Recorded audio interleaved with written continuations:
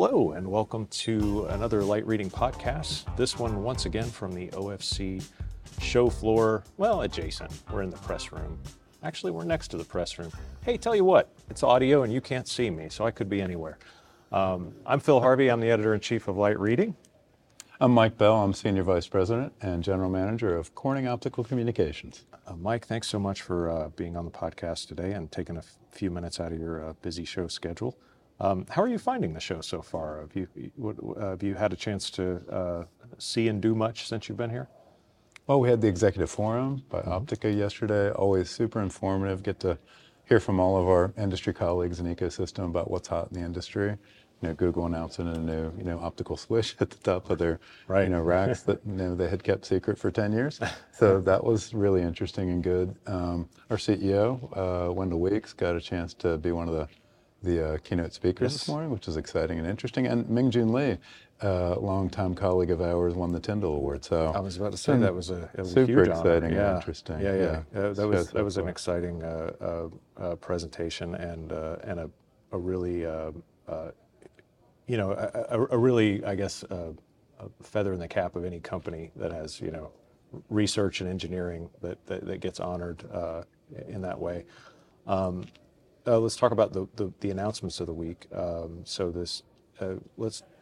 You announced the edge distribution system. Let's start with the basics. What is it? Who's it for? And how does it work? Okay, so what it is, it's a brand new cabling solution, really for end-of-row to top-of-rack connections. It can be used other places in the data center. Basically consolidates all the point-to-point patch cords that are used in data centers down to an integrated trunk cable, and it's designed specially for every data center application. So that's what it is. Okay. What it does is it's about 70% faster to deploy. You just roll it right out and plug everything in. And it is about 20% cheaper. Customers seem to like that. Yeah. And then it has about a 55% savings of carbon footprint. So like it just uses a lot fewer sheath kilometers, packaging materials, and the like. So, it's faster, it's cheaper, and it's more sustainable. So, what's the key application for this, and like the key customer set?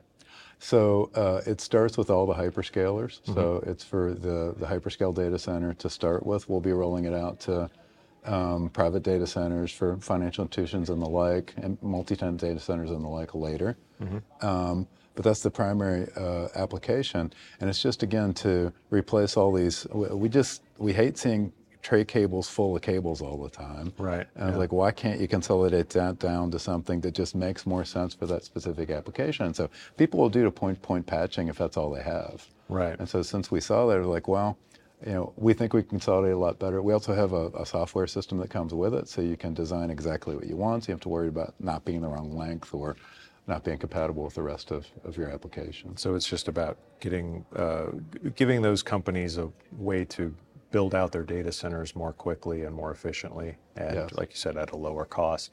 The 70% savings part, was that in time or? Time, time savings. It means they're less dependent on the hard-to-find critical labor too. Right. So it takes less critical labor. Frankly, if you've ever been at a data center site where they're doing this work, you're up and down on ladders, stringing things in crazy places. And frankly, think about this. You just roll it right down the cable tray and it's pre-terminated. So you plug, all the MT connectors in one end and the duplex LCs in the other end at top rack switches, and you're done. 70%, we're conservative with everything we do. Savings is conservative. We've actually measured up to 95% savings in some applications. Okay, yeah, I was about to say that's why I brought it up, because it was a pretty significant number, and then I know that if somebody's going to talk about it publicly, they're probably going to downplay it a little bit. And we're saying in all, if we're going to make a general statement for all instances, we want to be sure we're right. But it's amazing. We have some promotional videos that show just the packaging savings. Like, think about each patch cord being separately packaged, and then having to unwrap it and figure out what to do with all the trash and queuing and all the other things in these really complex work sites. That just really simplifies the job. They are. Maybe I'm sure most of my listeners have seen a data center being built, but if you haven't, it's quite something, especially at the speed at which they put them together. Because once they've decided to go in somewhere, it means they've got pent up demand for capacity and for the need for that thing to be there. So yeah, time is of the essence. Well, some people say they make $1 million a day on these things. So, time is really of the essence for these guys. So. Yeah, indeed. What's the another technology that was one that I had not heard of before? Corning's first flexible ribbon cable that was being talked about here at the show. Can you give me a bit of detail on what that is and what market it's targeted at? Yeah, it's really targeted at just about anybody that uses cable, frankly, because it's a lot more dense cable. The technology started in the data center market, where you have these massive cables for data center interconnects. And what companies were looking for is, we have limited duct space, so how can I put more fibers in a smaller space? So this specific instance, we're calling it our mini extend cable, which is a trade name we've used before for very dense cables, with what we're calling a flow ribbon technology.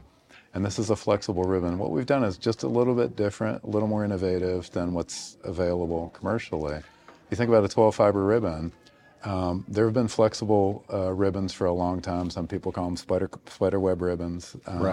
And so you'll have 12 fibers side by side, and they're connected to each other occasionally. What that does is it keeps somewhat of a structure so that you can do splicing on the end. But then, because they're only connected occasionally, the fibers inside the cable can be compressed down outside of the flat ribbon structure. So you can make everything a lot smaller, Sort of, if you think about a stack of ribbons in a round tube, sort of square peg, round hole, you got lots of space. Right. So this allows you to compress all the fibers down to a much smaller round, form factor to go into a smaller cable structure. The distinction for our flow ribbons is, we don't individually connect all the fibers periodically. We keep two fibers together. And so we periodically connect the two fiber groups, and that allows you, because two fibers are always going to be touching anyway, it allows you to have a better structure for splicing at the end, so it's easier to splice, and still have the flexibility of the fibers being able to compress down into a different shape. Oh, that's interesting. And that's for, like you said, anyone who uses fiber, but probably buildings or data centers or offices where there's, hard to get to. Right. And mostly, I think what we envision is, these really dense cables will be useful where you have a constraint, like a limited duct space, something else. Data centers, for sure. What's interesting is, if you look at the newest one that we just introduced, it's on the show floor today, 288 fiber. It's the most dense 288 fiber cable in the world. It's just a little bigger than a McDonald's straw, 288 fibers in there.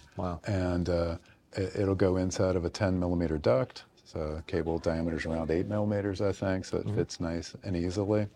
And when you look at traditionally how large 288 fiber cables are, they're more like an inch in diameter. I mean, it's a real stark comparison. So much more flexible.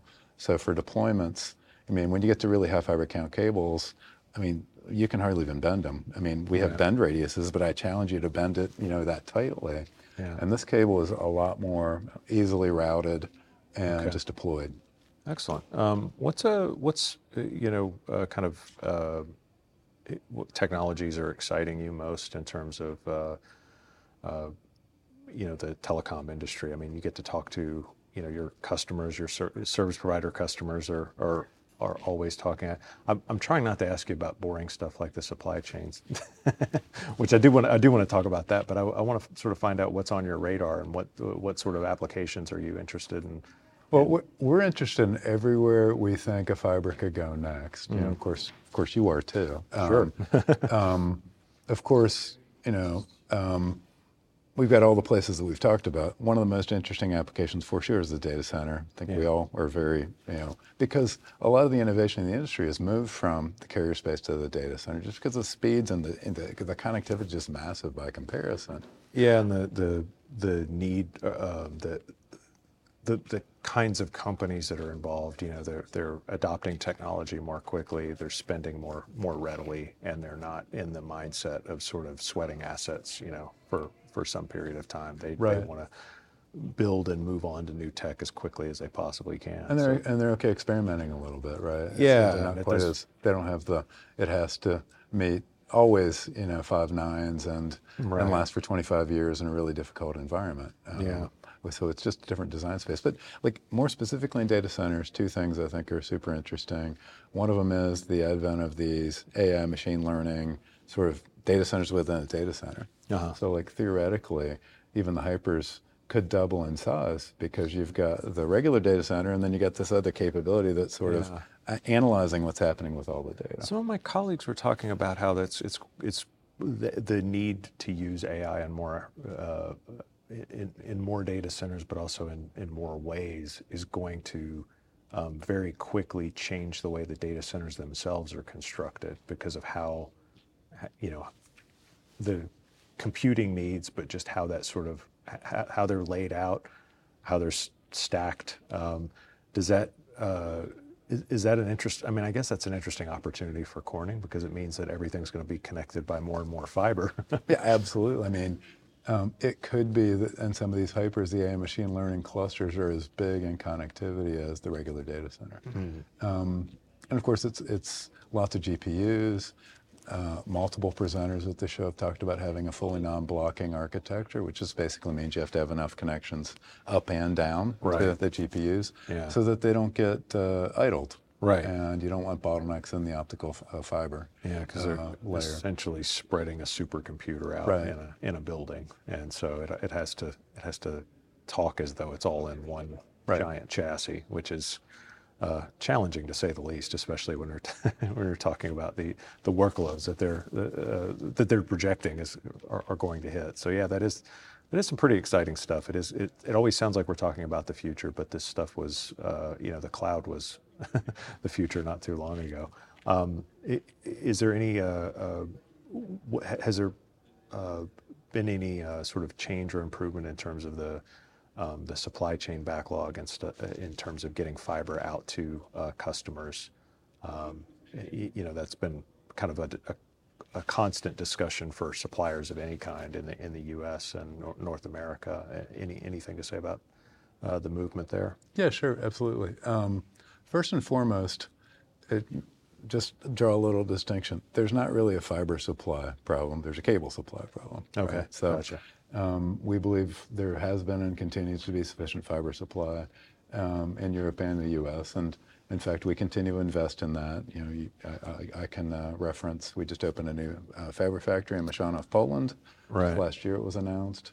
And so that was to address growing European demand, which frees U.S. fiber demand for the growing needs here in the U.S. as well. So we try to be positioned in each of the regions to have a simplified in-region supply chain. You'll see us we'll announce more of that here soon. I can't tell you exactly what yet, but stay tuned. Okay. But on the cable front, where we have had the constraint, I mean, since 2020, we've invested over $500 million and nearly doubled our cable capacity to serve the U.S., which is where the biggest constraint has been.